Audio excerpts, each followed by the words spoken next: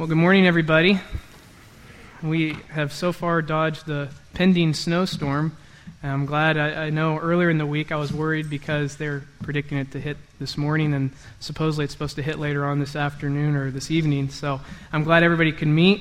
My name is Steve Green. Again, I'm going to introduce myself because I don't know how many people were here last week and how many weren't. But I'm not normally here. I'm not the normal teacher. It's usually Mike or one of the elders. But I was a part of Lion and Lamb Church up until last June, and just in short, I am now with my wife. I'm attending Covenant Theological Seminary in St. Louis, Missouri, and we are also expecting our first child in May, and we are so excited about that. So thank you guys as the body. Thank you for allowing me to speak. I didn't get really a chance to say that last week, but it means a lot, and I just wanted to say thank you, and for those that are listening to me for the first time, thanks just for putting up with me. So with that being said, being in St. Louis, Grace and I had to do the business of church shopping, and we finally landed at this church. It's a great community called Old Orchard Presbyterian. A lot of Francis Schaeffer disciples are there, and a couple guys from the faculty are there, and we're going through the process of becoming new members. And in preparation of becoming a new member, we're going to take this class at the beginning of or end of January, and the pastor sent out this email, and in the email, he cited this article that's in the St. Louis Dispatch, and when I Googled the name of this article, you can actually find it. I think it was printed just nationally, but it's called "Losing Religion, Not Faith." And what this article is doing is it's spotlighting the former atheist novelist, Gothic novelist, Anne Rice. And if you guys remember, about 10 years ago, Anne Rice came to Christianity, and Christianity warmly embraced her, especially book distributors, because she was writing a few pieces regarding Christianity. I think a couple novels, I'm not sure the names. And so she was warmly received, but in this article, it talked about in July, which she said that she was walking away from Christianity, but she wanted to clarify, while she was walking away from Christianity in the church, she wasn't walking away from Christ. It's interesting. Let me give you a direct quote from her. It says, "For those who care, and I understand if you don't, today I quit being a Christian. I'm out. I remain committed to Christ as always, but not to being Christian or to being part of Christianity. It is simply impossible for me to belong to this quarrelsome, hostile, disputatious, and deservedly infamous group. For 10 years I've tried. I've failed. I'm an outsider. My conscience will allow nothing else." You know, this discontent for the organized religion is kind of growing amongst the society. A few years back in 2008, Trinity College released a study where they focused on a group of people called the non-religious. And what they showed is from 1990 to 2008, this group of non-religious people had actually grown from 8.2% to almost doubling in size to 15%. But while the study showed that people were becoming more and more non-religious and becoming more and more less likely to attend church full-time, that the belief in a God had not changed. And for Rice, she even gives the reason for her own departure. She says that for her, she couldn't reconcile Christ with his followers.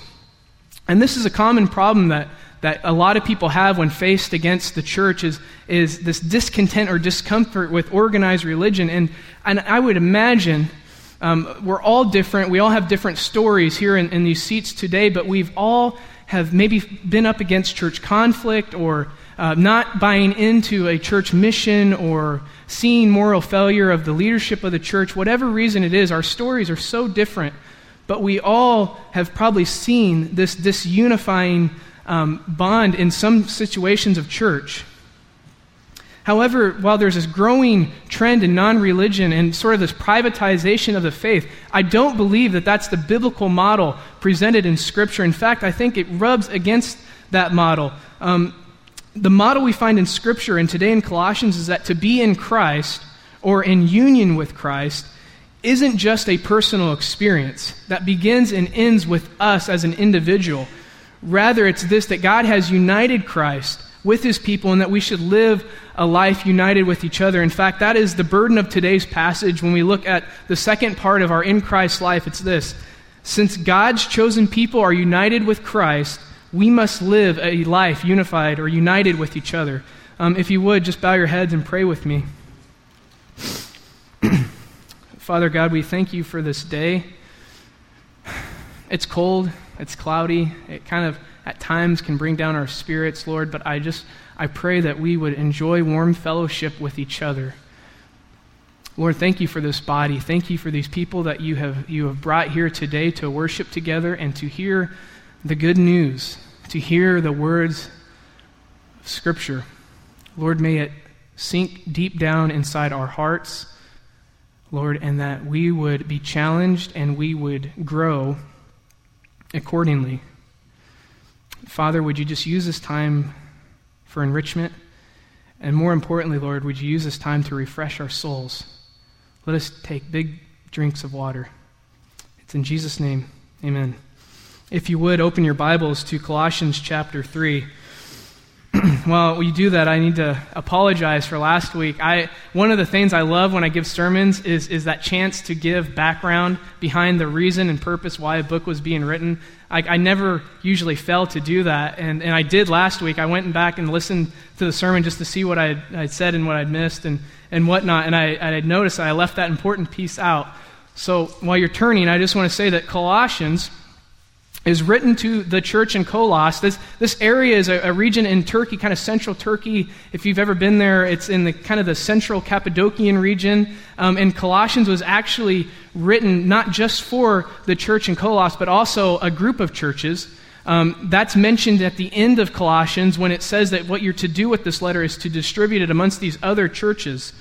And now with Colossians, and like many churches, Paul wasn't the first one there. It was probably a guy named Epaphras. And Epaphras was mentioned both at the beginning of the chapter in chapter 1 and then also in chapter 4. And he had came and he presented the gospel, and now we see that there's this church of people believing in Christ. And so often was the trend in early church history. False teachers had begun to conspire or to weave themselves into the church. And so Paul is writing this letter first and foremost to establish the fact that Epaphras has indeed given them the true gospel. So like what we were talking about last week, that they didn't need to worry about these household idols that they are worshiping and these pagan deities, or even for some to continue practicing a sense of Jewishness that was sort of legalizing or bonding them back to the old covenant, rather that he was emphasizing the supremacy and sufficiency of Christ. On top of that, Colossians is also written to sort of emphasize what we've been talking about and what we're talking about this week, that we are in Christ. Last week we talked about how our in Christ life means that we are, as individuals, united with Christ. But if we stop there, we miss the point that this language of being in Christ doesn't stop with us, but it's also talking about a community of believers. In fact, just looking, if you have your Bibles, at verse 3 in chapter 3, it says, and this is picking up on that theme of in Christ, "For you died, and your life is now hidden with Christ in God. When Christ, who is your life, appears, then you also will appear with him in glory." Later in this passage, Paul says, now what I want you to do because of this new nature that you have received, I want you to begin what's called stripping or putting off of the old man. And he kind of lists those attributes that you're supposed to now put off or strip. And then he goes on in verse 12, and he says this, and this is where we're going to be parked at for today. It says, "Therefore, as God's chosen people, holy and dearly loved, clothe yourselves," or as some translations might say, put on, "with compassion, kindness, humility, gentleness, and patience. Bear with each other and forgive one another. If any of you has grievance against someone, forgive as the Lord forgave you. And over all these virtues put on love, which binds them all together in perfect unity. Let the peace of Christ rule in your hearts, since as members of one body you are called to peace, and be thankful. Let the message of Christ dwell among you richly as you teach and admonish one another with all wisdom through psalms, hymns, and songs from the Spirit, singing to God with gratitude in your hearts.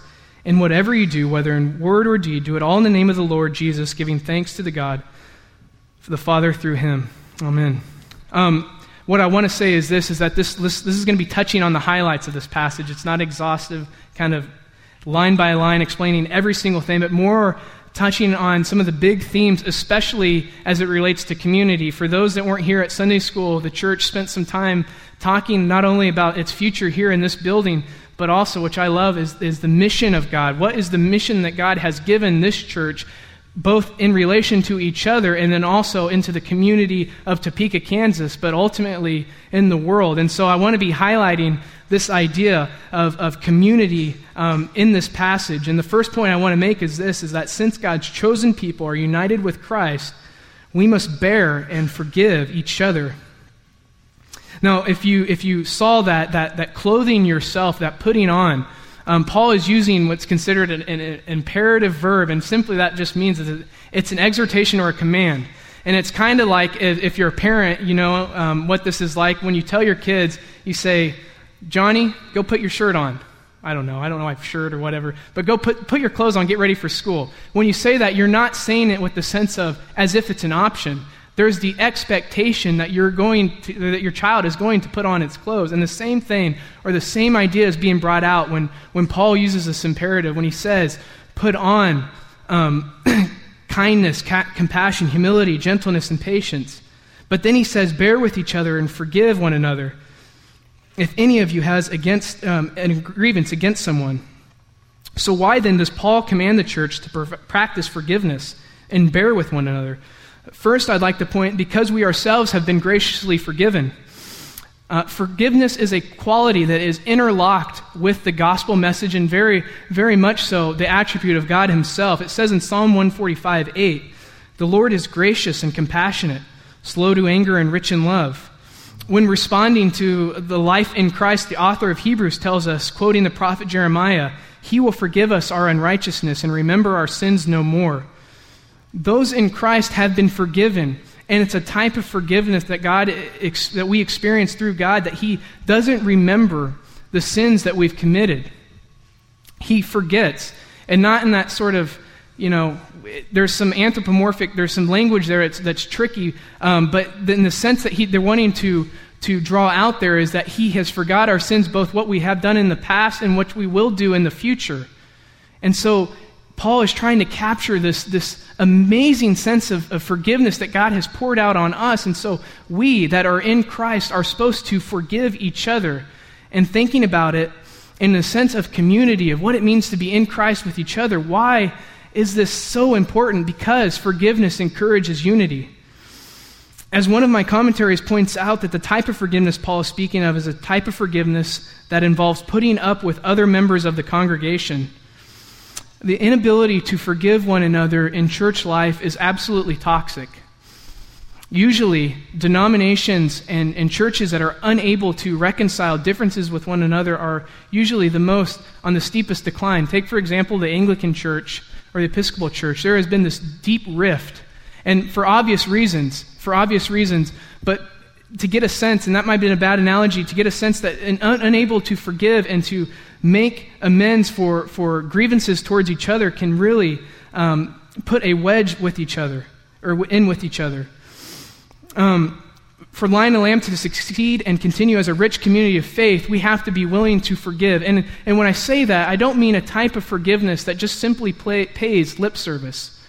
When we say that we forgive each other, and when you've been wronged, or if you wronged somebody else, and you go to your brother, or you go to your sister, I'm not talking about just saying you're forgiven, but acting like in a way that encourages unity. And what I mean by this is that we treat that relationship as if it was treated, or we respond in a way that it was like before the grievance was committed. And here's a great example of this. I have a friend that we got in a fight over the summer, and it was a horrible fight, and it shouldn't have happened, but it did. And there was this period of time that we didn't talk to each other, and it just hurt. But you know what? Eventually we came together, we forgave each other. And once we forgave each other, there was a sense of, okay, what's our relationship going to look like now that we've forgiven each other? Because we hadn't seen each other. And what I loved about it is that once we have forgiven each other, we restored fellowship, and we have acted in a way as if this thing had never happened, that this argument had never taken place. And that's the type of forgiveness that's being talked about here, is a type of forgiveness that can exist in a community of believers where we don't hold the wrongs of the other person against that person, but we restore the fellowship and act as if what they had done had never happened. Now, I know that there's limitations to that, and there's a sense of wanting to protect yourself, but just take that for what it is. I want to say this, that forgiveness encourages unity. But moving on to the second point I want to make is that since God's chosen people are united with Christ, we must love and live in peace with each other. Moving forward in verse 14, Paul tells the church, and above all these, put on love, which binds everything together in perfect harmony. And let the peace of Christ rule in your hearts, to which indeed you are called in one body, and be thankful. If forgiveness is the flavor of the gospel, it's love and peace that are its main ingredients. How then do we live and love in peace with each other? First, by oozing with love for one another. 1 John 4:8 states that God is love. This is a love that's not in a fuzzy sense, the kind of ways that we see it kind of explained in like bumper sticker theology, right? When we see God as love or on the big billboards. But it's the type of love that's being talked about is this agape love, this brotherly love, this. When we say that God is love, it's this righteous, holy, self-sacrificing sense. So when Paul tells the people of Colossus to put on love above anything else, it's that our beings, that all of our motivations as we respond to each other in community should be with a deep sense of love for one another. Trying to think about how I can apply this in a practical sense, my mind immediately went to actually the elders and deacons here at the church. A while back, we got together. I wasn't on the leadership team, but I was allowed to sit in, and it was a great experience. And they were going over their policy for marriage, remarriage, and leadership in the church. Now, this is a hot-button issue, right? I mean, it can rouse some tempers and some opinions pretty fast. But it was I don't know, a year of talking about this, but the amount of love and compassion that these men had for each other, willing to say, I don't know if I agree 100% with that one opinion, but there's enough in common for me to unify myself with these other men whom I love and who I'm doing ministry together, was one of the best experiences that myself could see. See, we all come from different backgrounds, and I've told some people this before. The thing that I love about church is this, and what I love about the body of Christ is there's a lot of you here that I wouldn't hang out with or spend time with if it wasn't for the body of Christ. Okay? And I say that knowing that you probably wouldn't want to hang out with me. Okay? I'm the first one to say that. There's a small group of people that would want to hang out with Steve Green, and I understand that. But you know what unites us is the love for each other and for Christ and the bride, his church. That is what love is in this body, and that's what it's meant to be, oozing with love. Another elder had once told me this, that he knew, that he was convinced that if something was to happen to him, he was confident that this church and the leadership would take care of his wife and his family. That's love. That's oozing with love for one another. And when we talk about how then do I fashion my heart so that I'm loving one another in this church and in this community, the biggest thing is you need to be spending time with each other. This is a great plug for small groups. They didn't ask me to plug this. It just is. All right? It's a plug for prayer groups, small groups, or whatever.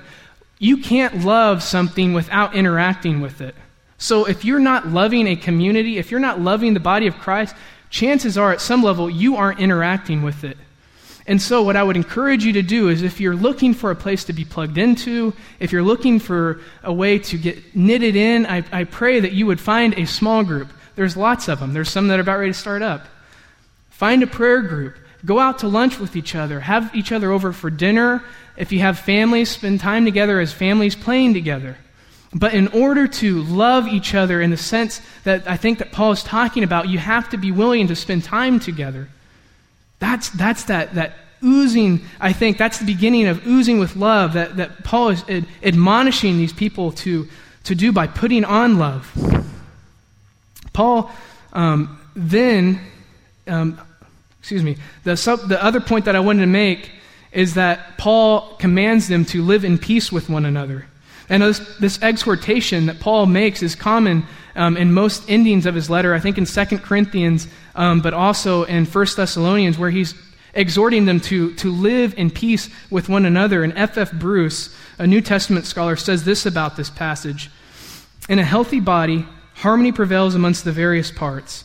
Christians have been reconciled to God, enjoying peace with him through Christ, should naturally live at peace with one another. Strife inevitably results when men and women are out of touch with Him who is the one source of true peace. But there is no reason why those who have received the peace with Christ established by His death on the cross should have any other than peaceful relations among themselves.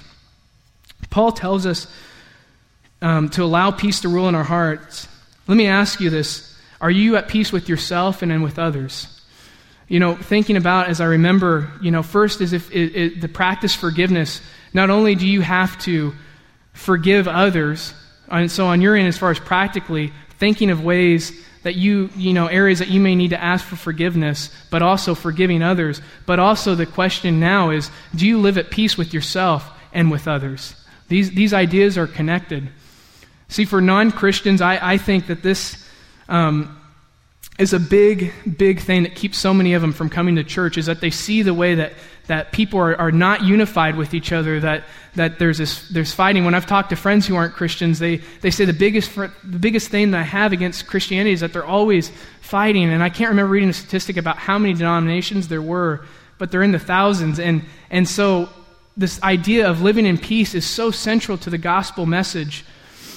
And bear with me here. This is the way that I think we can practically practice peace in our lives and in our hearts. As I ask you the question, are you at peace with yourselves? I think first and foremost is a topic that's not, as Mike would say, sexy, but it's true, is that we need to learn to submit, both to the authority and challenges of Scripture, but as children, better make that distinguish pretty clear. As children, submitting to your parents; as wives, submitting to your husbands; and most importantly, as a people of God, submitting to the deacons and elders of the local church body.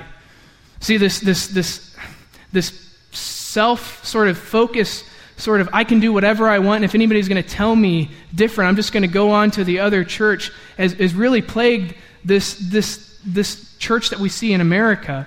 And I think that when Paul talks about ruling your hearts with peace and allowing peace to rule your hearts, is what he's saying here is that you would submit yourselves to each other despite rubbing each other the wrong way, but also a sense of trusting those that God has appointed to lead this church. From my experience in ministry, and I've been doing ministry for 10 years, roughly, off and on, is that the people that are most unlikely to stay plugged into a church community, and those that are usually the most unruly and unpeaceful people in a church, are the ones least connected and the ones most looking for controversy in a church body. And the reason why I say that is because I was that guy. All right, I'm pointing myself out in college. I thought, because I went to a small private college, that I knew everything there was about Christianity. I thought I knew everything there was about ministry. And if anybody had anything else to say, well, you were just wrong. And I led the most pathetic, most feeble Christian walk I think I could have ever lived. I was lonely. I was miserable. It was horrible. And as soon as anybody challenged me, I just told them, what I thought, and I just went the other way, and I didn't care, because here I was, this young little radical, more like a rascal, that just told people exactly what I thought. I had such an unsubmissive heart and such an unruly heart, and when we want to practice peace with one another, I think what Paul is saying, or maybe implying, is that we're willing to submit to the demands and the calling of the community, which is usually done and expressed through the deacons and the elders. Submission allows peace to rule in our hearts. For some of you, this isn't a problem. My wife, Grace, is just, and you'd probably say otherwise, and right? She's strong-willed, but she is naturally more submissive. That is part of her nature. And obedience isn't a problem with her, but for others, there is a problem. There is a problem with that. And so I'm not speaking to the whole body here, but I am speaking to certain individuals that if you're unruly, if you have a tendency to sort of check in and check out as soon as something is said that rubs you the wrong way, that I would challenge you to submit yourselves to a church, whether it's Lion and Lamb or where else. I don't know. I don't necessarily care, but that you would find a place that you feel called, and then submit to the mission that they are stating that they want to achieve. Submission allows peace to rule our hearts. And finally, as we discuss the significance of our life in Christ and life in relationship with each other, it's the main point I want to make is, since God's chosen people are united with Christ, let the message of Christ dwell deep, deep within you. Finally, above all things, Paul concludes in verse 16, he says, "Let the word of Christ dwell in you richly, teaching and admonishing one another in all wisdom, singing songs and hymns and spiritual songs with thankfulness in your hearts to God. And whatever you do in word or deed and everything in the name of the Lord Jesus, giving thanks to God the Father through him." Now, there's a slight debate of what this "in you" means. I think it can mean both. There's not a consensus of what he's getting to, if it's a personal "in you" or if it's a corporate "in you." But for the sake of this sermon, I would like to assume that it's a communal "in you." And so one way that we can let the message of Christ dwell as a community deep, deep within us is by worshiping Christ together. Now, Paul immediately follows the exhortation to let the word of Christ dwell, and then automatically starts listing out some common practices that should characterize the church. But I don't want to focus on those practices itself, because, that's something that we do as a church, and that's usually mostly accepted in most churches. But rather, I want to talk about this topic of just attending church. Because you can't do these things. You can't admonish one another. You can't sing songs. You can't do all these practices if you're not coming to church. And so a question I want to ask is, do you love the church? Students, there's some of you here, do you simply come here because your parents tell you to? I know that there's an answer for some of you is yes. Or maybe spouses, are you here only for the sole reason because your wife or husband dearly wants you here, and you're just doing it to please them? It's my conviction, following the guidance of Scripture, that you can't have a true and vital and healthy dynamic relationship with Christ if you are not fellowshipping and uniting yourself with other members in regular worship with the body of Christ.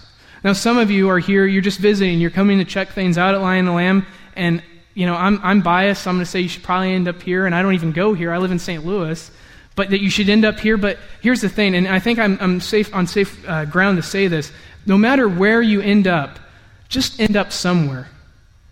End up somewhere. Whether you're here just visiting for the first time or whatever, the point that Paul is wanting to make is that you need to be meeting with each other. Now, this is going to rub against this concept of individualistic spiritual growth, which so many people in society today think that it's possible, but there is this collective calling that kind of patterns itself after the Old Testament of worshiping together and serving out a mission together as a church body. If you really want the words and message of Christ to dwell deep, deep inside of you, then you will be partaking in the active process of fulfilling out those very words. Now, this brings me up to kind of touchy waters, and Mike, I'm going to be a fresh voice and an often hobby horse for you. I don't mean to call you out on this, but I think Mike would appreciate this. Mike has often said, if you haven't been here that long, he's made this statement pretty boldly, that he believes that Satan is in youth sports. Am I saying that right, Mike? Yeah. Firm conviction. And you know what? I hold to that conviction. I truly believe that Satan is behind youth sports and youth activities. And here's why. And here's, hopefully, if I'm quoting Mike's opinion right, and this is my own personal opinion, is it's just not youth sports. It's this mentality of youth sports that's presented today in society that sort of minimizes the role of church in life so that sports become priority over a child's heart and practices more so than corporate worship with the very bride of Christ. And this doesn't apply itself just to sports and youth sports. This applies itself to ballet or 4-H club or late-night video game romps in which the kids are always out spending the night on Saturday nights, whatever. But part of the reason why so many people don't love church is because they were never shaped, their hearts were never shaped to appreciate it.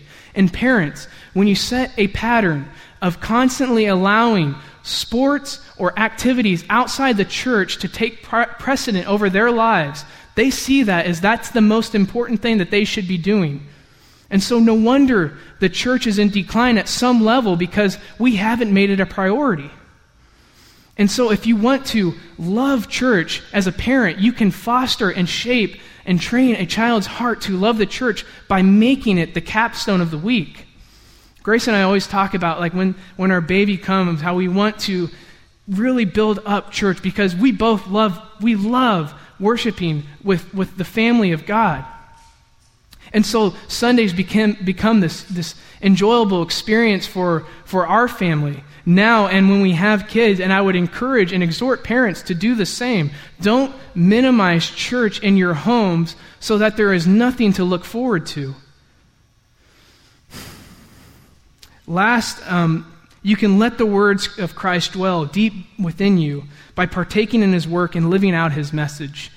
Part of allowing the words of Christ to dwell amongst us in union with Christ is by living out the gospel, the very gospel itself. I know that the leadership, again, has talked about how they want to become more intentional with each other and intentional living, and that we want to be intentional as a community. And part of that intentional community was, if you were in Sunday school, filling out a spiritual gift inventory. And hopefully, if you have done that, you saw what your spiritual gifts are. And I'm assuming that if you would like to know what your spiritual gifts are and haven't taken that, please see one of the leaders. And I'm sure they would love to hand that information to you because they want to see everybody plugged in. But taking those inventories are helpful because it shows you in the ways at which you are gifted that God, if you know Christ, has gifted you with the specific gift to build up and exhort the body of Christ for his glory. Each one of you individually have been given a unique gift by the very creator of all the universe with the sole purpose of building up and exhorting the body of Christ. So why do we sit on the sidelines? Why do we just check in the church on Sundays for a couple hours and then go out living our lives as if nothing transformational has happened? I believe that many people feel unfulfilled in church because they are not partaking in the mission of God that he has placed before the community of believers here at Lion and Lamb or in other churches around the world. But more importantly, I don't want you guys to fall into this mentality of thinking church is just another goods and services in which you consume, and so you come here and you're checking the church out, hoping that they have the right youth program or Sunday school program or small group or whatever, so that you can just be a consumer Christianity, just like you would consume any other good or service. Rather that you would want to build up and that you would want to partake in the mission of God at this church. If you want the message of Christ to dwell deep within you, you have to come of a place of accepting and partaking in that message as a community of believers. I know Christmas was a few weeks ago, and so I'm a little dated by saying this, but there's a movie that I love, and I think there's a handful of others that love this. It's called It's a Wonderful Life. If you haven't seen it, it's well worth checking out. It's one of my favorite all time. And it's not so over-the-top Christmassy theme that you can watch it kind of outside of the holiday season and really appreciate the film. But if you haven't seen it, it's a great movie, and it's simply about a guy named George Bailey. And it begins with these angels that are in some distant galaxy watching down the life of George Bailey starting out in childhood. And it shows his life kind of evolving and growing in his interactions. And he's this president of a loan company, and something happens where the money is sort of mishandled, and so they're trying to find out what happened to the money, and he realizes that it's gone and that he's in financial ruin. And so his only response to this is to try and commit suicide. But as he's about ready to commit suicide, his guardian angel, Clarence, comes down, and there's this interaction with them. And as they're talking about this, George says, "I wish it'd probably be better if I never had been born." And so immediately, Clarence grants this wish, and there's this alternate universe or reality in which George Bailey had never been born. And in it, what we see is he's going through the community. He's seeing how the world, or this community, is so different. It's no longer Bedford Falls. It's now labeled Potterville. And what used to be this peaceful, lovely community is now a place of gambling and kind of this, you get this sense of debauchery, and people that were alive at one point are now dead. And you really get this understanding that it was because of George Bailey, this one person that decided to interact with this community, that they were in this well-kept place. And there's a lot of themes that are running throughout this story, but the thing that I love the most about it is that here's a guy named George Bailey who constantly looks for a way to get out of Bedford Falls. but for one reason or the other, he feels called to a community, and he obeys that calling that God has placed on their lives, and we see what life looks like both with and without him obeying that calling that's been placed. And that, to me, is what it means to be united with Christ in a community. You, each one of you, have a real call, a real place in a community of Christ, either here at this church or wherever else. And you are more important than you realize. There are people right now that need to know the gospel. There are people right now that need to be served or need to be taught or whatever. And we tend to think, oh, if I wasn't partaking in fellowship, then nothing really would happen. Don't minimize your role in the body of Christ. I believe that the Old Testament community and the use of the law, at least one of the uses of the law, was to not only show where our sins were and how far we've fallen short from God, but I also believe that God had originally intended that the law would be established so people would come and as they passed through Israel, they would see these people of God worshiping him, and they would see the law and see how much God graciously cares for his people. And now that the Old Testament law has been done away with, and now we have the gospel and we have Christ, I believe that instead of the law, it's the gospel, that people would see the way, when they come and visit this church and other churches, the way in which we carry out the gospel mission for this world, that they would yearn and they would long to know God through the way that we interact with each other, through forgiving one another, through loving and being at peace with each other, and by enjoying fellowship with each other. For some of you guys, for some of you here, you don't know Christ. You say, I'm not plugged into anything. I'm just here because I was invited or whatever. You're not here by accident. You're not here without a purpose. God has before, this is my belief, the foundations of the world brought you to this place at this church at this time to hear the gospel of Christ. And your heart yearns for satisfaction and it yearns for belonging. And I can only tell you this, that you will never truly be satisfied, that you will never find your deepest longing satisfied until you have embraced a relationship with Christ. And so when I'm using all this communal language of talking about community, you say, Steve, I don't have that. I don't have that. It doesn't relate to me. But we stand here as a church body, and God stands there with open arms, waiting for you to come to know him fully. I would just commend you to accept Christ and accept that relationship. Church is messy. There's all kinds of people. There's a risk to it, but the payoff is huge. And for those of you that are here that haven't been actively engaging in the work of God, that haven't been loving each other the way you should, or to let peace rule in your hearts, or practice forgiveness, I ask you now, let this be a time in which you feel brought up or called up to start practicing these things. See, every church has its own opinion, and one thing I appreciate about this meeting today and Sunday school is that there's tons of books and there's tons of thoughts on how churches should grow and how churches should function. And really, what I've come to find is the more and more I've read is that there is not one systematized approach to church growth. And I'm reading this really interesting book called Evangelism in the Early Church. And the guy, what he's pointing out is that what was so transformational about the community of the early church is that they lived lives transformed, where at one point they were old. Their old nature was there. They were corrupt. There was guys like Paul or Saul, as he was named before. And now, because the gospel of Christ has come into their lives, they are living transformed lives. And also, just as important as living a transformed lives, they were living in community with each other, so contrary to that which was the norm of the time. And so while we look and we try to figure out what our call is and how we can grow as a body of Christ, there's all these different ideas of how that can happen. But most importantly, if you want to grow as a church body, you will love each other. You will be at peace with one another. You will be willing to forgive when it's really hard to forgive that person. And you will love meeting and working together as a body of Christ. The church isn't perfect as of right now. One day, when the restoration of all things come and we receive our glorified bodies, it will be perfect then, and it will be amazing.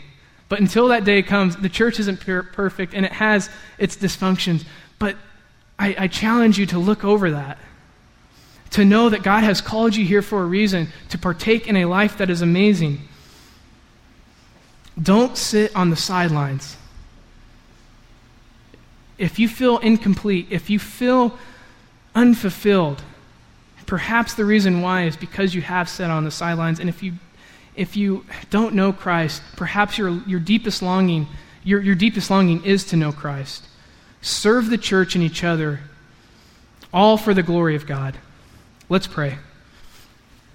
Heavenly Father, I thank you for this day. Again, I thank you for these people. Lord, I don't know, I barely know half of them, but I can tell you this in absolute assurance, I do love them. And I'm not a perfect person, and we are not perfect people, Lord, but honestly, the Bible is filled with imperfect people that despite their imperfections, we are still used for your glory. And so, Father, when we think about this, this idea of what it means to be united with Christ, to be in Christ, that we wouldn't just focus it in on ourselves, but also that we would focus it in community with each other. Lord, would your Holy Spirit be heavy on our hearts? Lord, would you convict us? In areas that we need to forgive, Lord, I ask that we would seek to forgive each other. But that also that we would stop living in the past and live in the current reality, that we ourselves have been greatly forgiven. Lord, let love and peace rule in our hearts. May we practice peace and practice love with one another, both at home and in our lives outside. And most importantly, Lord, that we would glorify you, that we would be an example of the gospel. Lord, that people would wonder at the great care that you have for humanity by the way we interact with each other. Lord, we love you and we thank you. Prepare our hearts for worship. It's in Jesus' name. Amen.